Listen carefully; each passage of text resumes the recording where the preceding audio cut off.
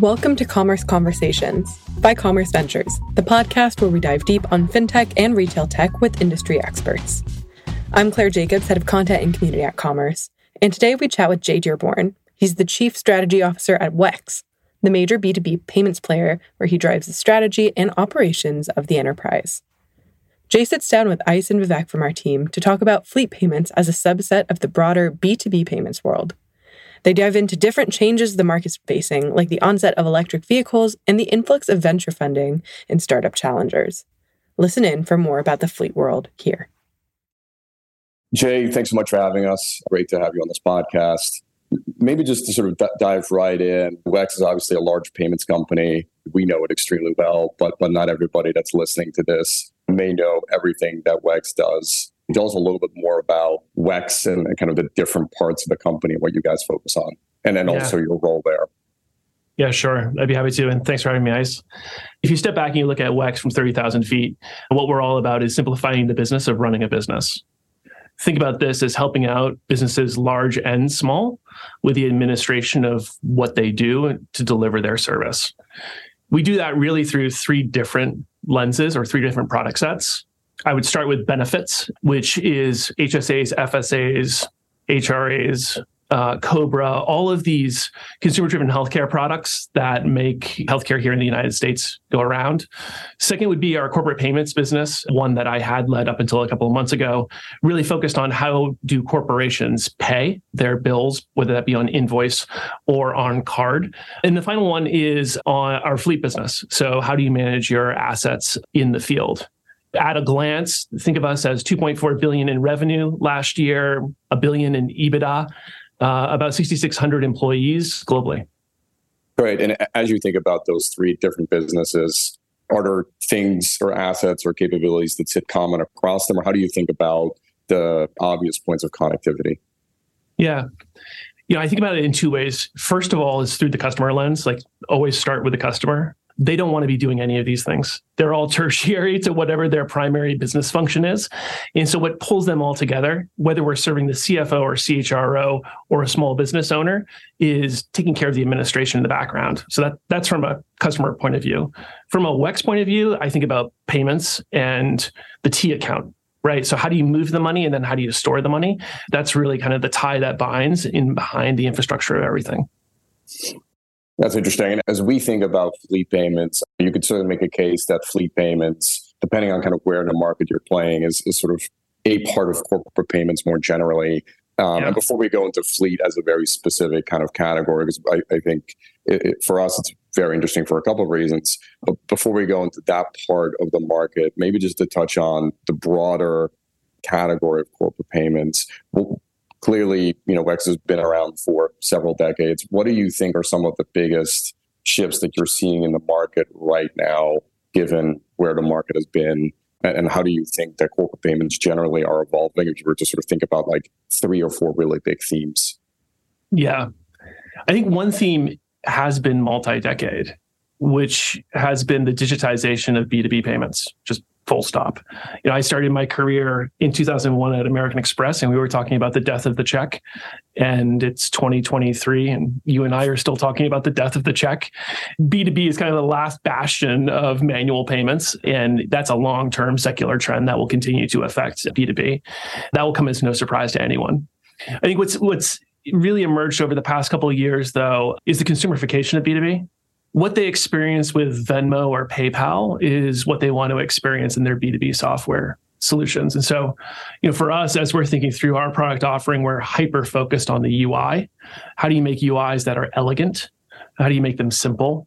Again, probably long-term convergence between software and payments. And so a topic that has gotten increasing traction over the past, let's say, half decade is this concept of embedded payments. How do you take payments really as a widget, as a service, and put it inside software as a way to make that software more useful, but then have a secondary means of monetizing whatever the software engine is? Yeah, I think that resonates. A bunch of that resonates with what we've seen. we've seen generational change happen, certainly in verticals, right? As, SMB owners go generation to generation, or kind of younger purchasers end up taking over the chief purchasing officer role. Not only are they more open to using technology, most of these folks have kind of grown up with next generation technology that enables them to kind of work. And that's actually informed a lot of the work that we've done at the intersection of kind of vertical financial services, or financial services in the world, as we call it. And the thought is that there's three things that are largely changing. You've touched on basically two of them, which is one, you have verticals where people have already gotten used to software at scale. So you think kind of Procore and construction, or Viva and healthcare, whatever it might be. The second is you have a massive labor shortage. So people have a push towards automation. They want to be using these technologies. And the third is another thing you mentioned, which is the embeddability of payments, right? The last 3 years of nothing else was gained from $10 billion of venture funding. It is easier for a software platform to launch payments today than ever before. And so we are really excited about this convergence of kind of financial services in the world. Would love to hear how you guys think about kind of vertical financial services. Do you view them really as just kind of applications of horizontal B2B payments? Do you look at kind of fleet versus healthcare versus other categories as completely bespoke? How does WEX kind of see that happening in front of them? Yeah, there's a lot in there. And first, just a quick comment on the second trend that you mentioned around the labor shortage. I mean, COVID, we should all recognize COVID is the great accelerator. It has forced so many businesses that were resistant to go digital. And, we're all benefiting from that push towards more and more digital. I think of ourselves in the way that we're thinking about segment-oriented solutions. We've been at it for 3 decades. The recipe is quite simple. It's every single segment has its own unique workflow. You have to start with the workflow, right? I mean, again, starting with the customer, start with the workflow. We've been doing the fuel card thing now for over 3 decades. For us, the recipe for fuel cards is, how do you move the money reliably, all the time? How do you enrich that movement of money with data? And then how do you take those two pieces and wrap them in a technology that allows like a fleet manager to have the proper controls on top of it to, with many of our larger over-the-road trucking customers, how do you serve that all up via API such that they can incorporate it into their dashes? It's all about how do you take the payments, the data, and the technology, put those 3 things together in a way that's bespoke for a particular segment. And you see that rinse and repeat, not only at WEX with our 3 segments, but in the industry as a whole. What's unique for us, and, Ice, you were hitting on it at the very beginning, like what ties it all together? For us, it's common payments infrastructure and common treasury infrastructure. For us, we own a wholly owned industrial bank, and we own e-money licenses around the world. So not only are we spending $160 million a year on technology, building it, maintaining it, doing that great new stuff that you would as a tech company, but we're also the issuing entity where we have all the compliance jurisdiction there. We have probably $6 billion worth of outstanding receivables today. So we're infusing credit into this whole system as well. It's an interesting perspective to hear it from, because I think from the outside, there's a lot of vertical fintech opportunities, right? You've got hospitality, you've got travel, but only one gets its own interesting public market subsector, right? In its fleet, right? You have, and it seems like there's something about this space, whether it's complexity or the fact, I was reading the other day that it's the most common employer of adult men in all 50 states are trucking companies, or either independently owned or otherwise. And I think it's easy to forget the role that this industry plays in all of our states and across the country more broadly. But it's fascinating to hear that for you guys, again, it's despite the kind of application being bespoke, it's built on top of this common layer that enables multiple hairy, complex payments applications. And so maybe the question back to you is, knowing what you know from inside of WEX, why do you think it is that fleet garners this kind of separate, it's a different hairy animal that many people don't touch, and the few that do, it's kind of a big portion of what they do? Curious to get your perspective on that. Yeah, I think it's not overly complex. I think it's just been around for a long time. It's the prototypical B2B verticalized solution, evidenced by the fact that it's been around for 3 decades. And as you noted, there are only a few players kind of at the table right now, purely focused on it. It's a massive TAM. When we look at the TAM on a global basis, it's approaching double-digit billions and growing roughly at GDP. Maybe GDP plus just a little bit with the fuel increases naturally over time. But it's just a really big space. And, for us, I mentioned our revenue number in the fleet business. Of the 2.4 billion, our fleet business was 1.4 of our 2.4 billion in revenue. And at 1.4 billion and a TAM approaching double-digit billions, there's a lot of runway here in this space for us as well as everyone else. There's a couple of things I want to unpack there, including TAM expansion, but maybe just to touch on, I'm sort of smiling because you touched on fintech. And there's a little bit of this paradox, at least as we think about the space, in the sense that you mentioned fleet's been around for several decades. You have several large existing established players in this. Yet as we look at it, really a lot of venture-backed sort of flurry of activities happened in the last, call it 24 to 36 months, right? And you've seen obviously several meaningful investment rounds in a variety of companies. And by the way, not just around the fleet car piece, but I would say the broader sort of quote unquote trucking value chain. I'm curious to get your view on this. Why do you think venture capitalists and startup founders have sort of just been woken up one day to the fact that this is a big TAM, or is there something unique about sort of the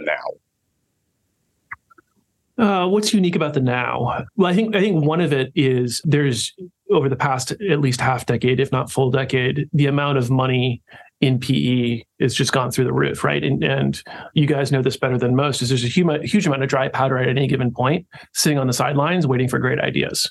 And so that creates its own market of great ideas to go off and hunt. I think people have known that it's been a large TAM for a long period of time. I would say, another thing that's contributory to it is MasterCard for a long period of time has been focused on B2B, decade plus. Visa hasn't. And there's a game of catch up for Visa to play that they're now fully aware of. And they decided strategically to shift in that direction, let's say in the past couple of years. And under Ryan's new leadership at Visa, I'm sure that will continue. I think the other thing too is technology development has become far more easy. Yeah, maybe just following up the Visa MasterCard comment. I think one of the interesting things that we've seen is exactly that point, right? Which is several of the business models around fleet that we see, are really being built on top of open loop connectivity and gallon level data that now you've clearly seen Visa catch up to MasterCard in terms of enabling that. And I would say the innovation there is probably more of a innovation around payment data access. And we've seen the same thing in healthcare, again, early days, but around being able to do things like MCC-specific transaction qualification. And the same thing in fleet, right? If I have a car product that as a trucker, I can now use for fuel-specific purchases with gallon-level data to qualify and settle back. But I can also use that car product for C-store and whatever else. It's both easier to launch, but it also expands the TAM, back to your earlier point. It does, how do you think about that? And especially given the fact that WEX is a closed loop network. Well, it's only goodness. It's goodness for everyone in the industry. MasterCard has had those products that you were talking about in place for more than a decade at this point. Visa has just launched them and multiple versions of them over the past half dozen years and just starting to get pickup on them.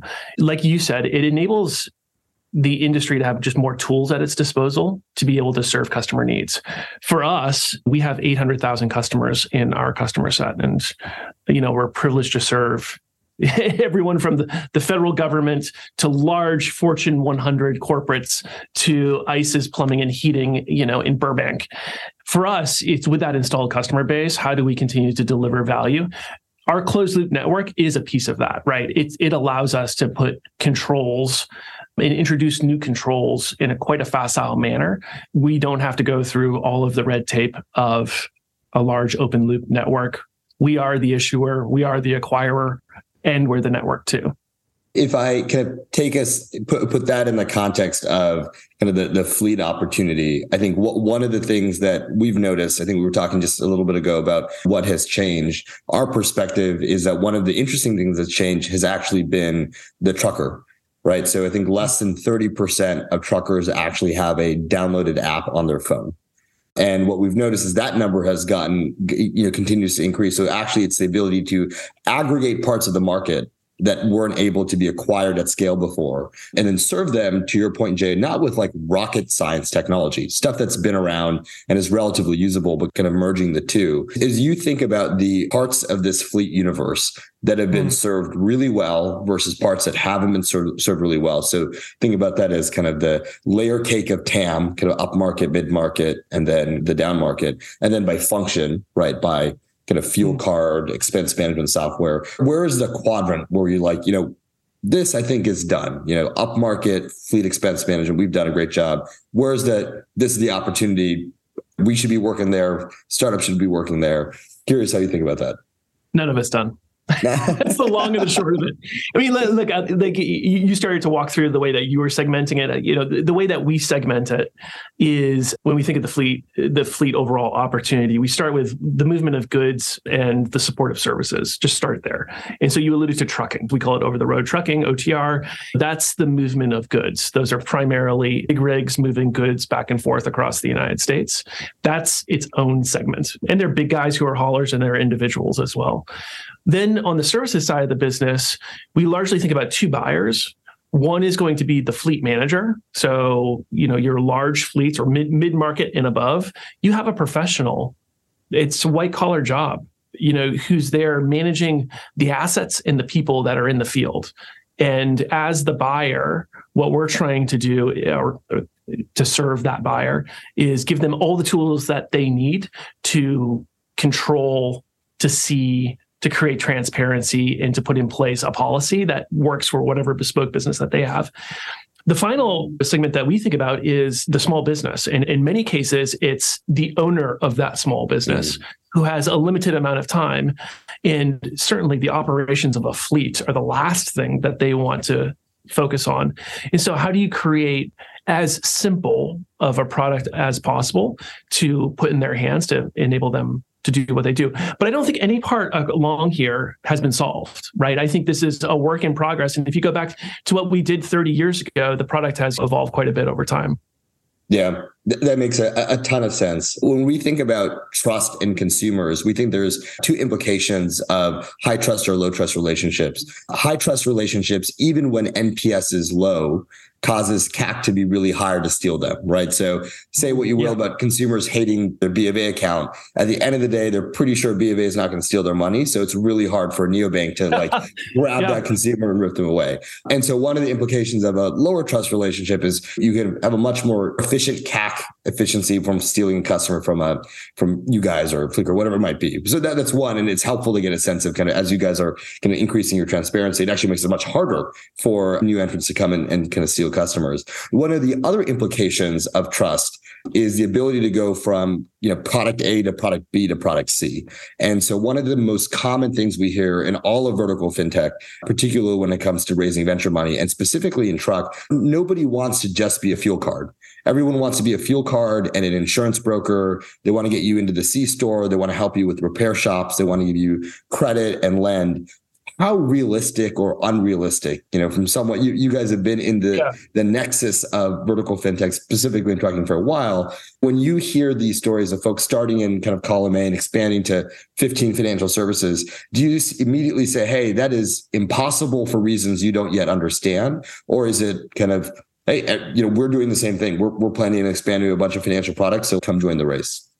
For us, we're in the game of simplifying the business of running a business, right? So at the very heart of what you just elaborated, that's part of what we do, which is figure out how do we attach other products that simplify the administration of running that corporate, whether that be a small corporate or a large corporate.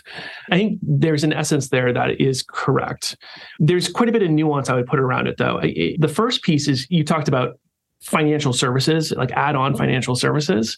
That very much is focused on the business model of who's selling, as opposed to what is the need of the buyer. And for us, I think our big learning has been focus less on what we can do, but more on what are the bespoke needs of the different end segments and their buying behavior. And then how do you extend your current product set to meet those needs that they have? Then the final thought I have is extension of credit beyond fuel. We're getting into other segments of spend other than just fuel. For us, because we own the bank and we insert so much working capital into the ecosystem. Our primary product is just fuel focused. And what that enables us to do is in our credit models have just really tight understanding of the underwriting risk that we have. The reality is our credit losses are very, very low. And part of that is because the behavior we see with those that have assets in the field is the last bill that they will pay before they become insolvent is their fuel card bill. Because if you're not moving your asset around, you have no hope of having the revenue come in the door. And so for us, we have all sorts of early warning signs before it comes to us getting caught with a credit loss. We are also thinking of how do we expand into near ancillary spend categories. So think tolls or maintenance, what have you. Then you can go even beyond that into general purpose lending as well, which is just a different animal to slay. So going back to the TAM point, the obvious question to ask would be, how do you think about fuel in the context of TAM expansion in a world where, there's obviously a huge amount of tension on clean tech and specifically EV and the sort of movement of EV into trucking? We've been focused on this for 3+ years, wrestling with that. And I think it started as, well, is the EV transition going to be a threat to our core business? And what it's evolved into today is not a transition to EV, but a transition to a mixed fleet. And I think this is actually important for us collectively to understand in the industry. We need to stop talking about a transition to EV. It's about how do we transition to mixed fleet and how do we serve up products that give a customer who, at least for the next decade, is going to have a little bit of EV and increasingly so, particularly on the light duty segment of that fleet. And how are they going to manage that in conjunction with their historical internal combustion engine spend? And for us, what we're really focused on is how do we deliver that mixed fleet solution all elegantly through software that enables a fleet manager to richly understand it or a business owner to simply understand it. For us, that's the name of the game. I mentioned the TAM kind of approaching double digits. For us, the EV opportunity within commercial, it doesn't include that, right? So we think there's another probably $2 billion worth of TAM that will be lopped onto our addressable market over the next, let's say, 6 to 7 years by about 2030. And so for us, it's about how do we natively put in the ability to charge a vehicle at home, charge a vehicle at a depot, charge a vehicle on the go. How do you monetize that, but then natively put that in the software stack that enables a customer to manage it in conjunction with their internal combustion engine? Yeah, I mean, even as I think about the consumer experience around superchargers, there's both, I think, an opportunity and a transition there, right? In the sense that I've got my credential on file within, Tesla's cloud system, and I go up to a supercharger, I charge the car, and automatically my car gets billed. I think there's definitely a world where, to your point, over time, let's assume the EV transition progresses, that the financial services experience for the trucker still feels very specific and unique to that experience, right? Because truckers are still going to have things like lumper payments and like other things that are specific to the industry, even though the fuel form factor may shift, right? The fuel, let's just assume, fossil fuels go away entirely and truckers are 100% EV. I think it's this interesting question around, if you assume that payments will always be critical, even if the mode of fuel, quote unquote, shifts, then the question becomes, how does that product structure evolve? My own view is the payment itself, which has been the monetization engine of the service offering for internal combustion engines, I think that's less relevant for an EV application. What's more relevant for an EV application is the complexity of trying to figure out, what do I buy? How do I service it? How do I then enable my employees to power that thing at home cost effectively, either through a reimbursement model or a direct payment on their behalf model? how do I give them peace of mind and frankly, myself peace of mind to make sure that I don't have assets that are underutilized in the field and people underutilized in the field during the daytime so that they can charge on the go? And then for those that are captive, how do I have essentially this big battery pack that I keep at my corporate location, either in a corporate lot or in a depot setting? How do I deal with that thing overnight? That complexity, which actually there's not a huge amount of money or there's less money moving than fuel, but that complexity in our mind commands a SaaS model. And how do you set that up in a way, again, to function natively with the internal combustion engine offering? Because there frankly isn't going to be pure play EV fleets of any material substance really for the foreseeable future. And so that mixed fleet, that combined product offering, I think really is the name of the game. And for us is what we're maniacally focused on setting up. Yeah, that makes sense. And thinking about the future, let me maybe take a step back and try to take us back to the beginning. This is a little bit more just focused on WEX. To probably misuse a Jamie Dimon quote, you guys have a little bit of the sort of fortress balance sheet in the sense that you can obviously leverage a lot of capital to do M&A, et cetera.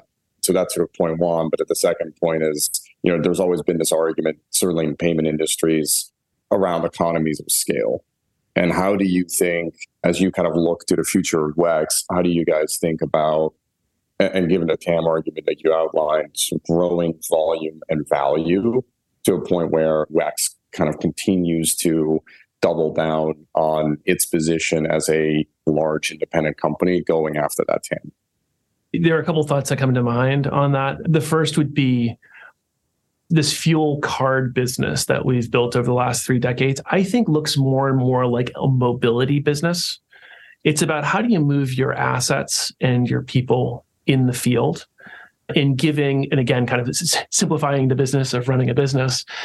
It's how do you simplify that in a way for an owner, operator, or a fleet manager? That really is where we're taking the overall business unit. And the EV is one of the biggest pieces of that.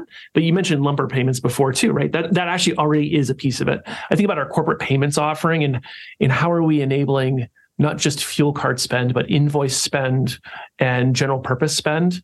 How do you bolt that in there too? We all in business, probably understand that single point solutions don't exist in the long term. Multi-point solutions rule. There's always this ever convergence towards multiple point solutions that more fully serve a customer's need. And for us, it's about breathing life into that for our 800,000 customers. And this is going to be a natural extension on what your answer just was. But I think I would be pretty terrible interviewers if we didn't ask the chief strategy officer. The obvious question is, you have a bunch of these businesses. You guys are innovating on a couple levels across all these verticals. Curious what you personally are most excited about when it comes to emerging areas when you're kind of, pitching the board or your team on kind of the next 5 years. Is there a category or an opportunity that you're most excited about where, startups who are listening or founders who are listening who are interested in partnering, getting acquired, kind of helping you guys achieve that milestone? Is there a category or two that easily comes to mind? I mean, look, I have, as the chief strategy officer of WEX, I have the amazing privilege of seeing not only this fleet industry evolve, but consumer-driven healthcare in the United States evolve, the broad B2B corporate payments market evolve too. When I look at things out in the marketplace from an M&A perspective, or I'm thinking about our own capital program, I'm thinking about the customer, and we have a finite set of customers or finite set of customer profiles that we work with. We just work with lots of them. But when we go and talk with our customers, it's about what are they struggling with right now. And so if I see a deal thesis that ends up on my desk or I'm going and hunting for it, it almost always starts with a customer problem and a real rich articulation of walking a day in that customer's shoes and trying to not focus on the business model per se, focus on what is the workflow that needs to be solved, and then find the supporting business model, technology, financial chops, whatever it may be, that then meets that customer where they need to be met. That's great. Thanks, Jay. We really, really appreciate the time. I thought this was a pretty wide-ranging discussion, but we obviously really, really appreciate your perspective on this. Yep. Thanks for having me. Hope to do it again sometime soon. That's all for this episode of Commerce Conversations. If you want to keep up to date with cutting-edge themes and opinions in the commerce universe, you can follow us on Twitter @CommerceVC, find more of our content on Medium at the same handle, and subscribe to our newsletter on our website, commerce.vc. Thanks for listening.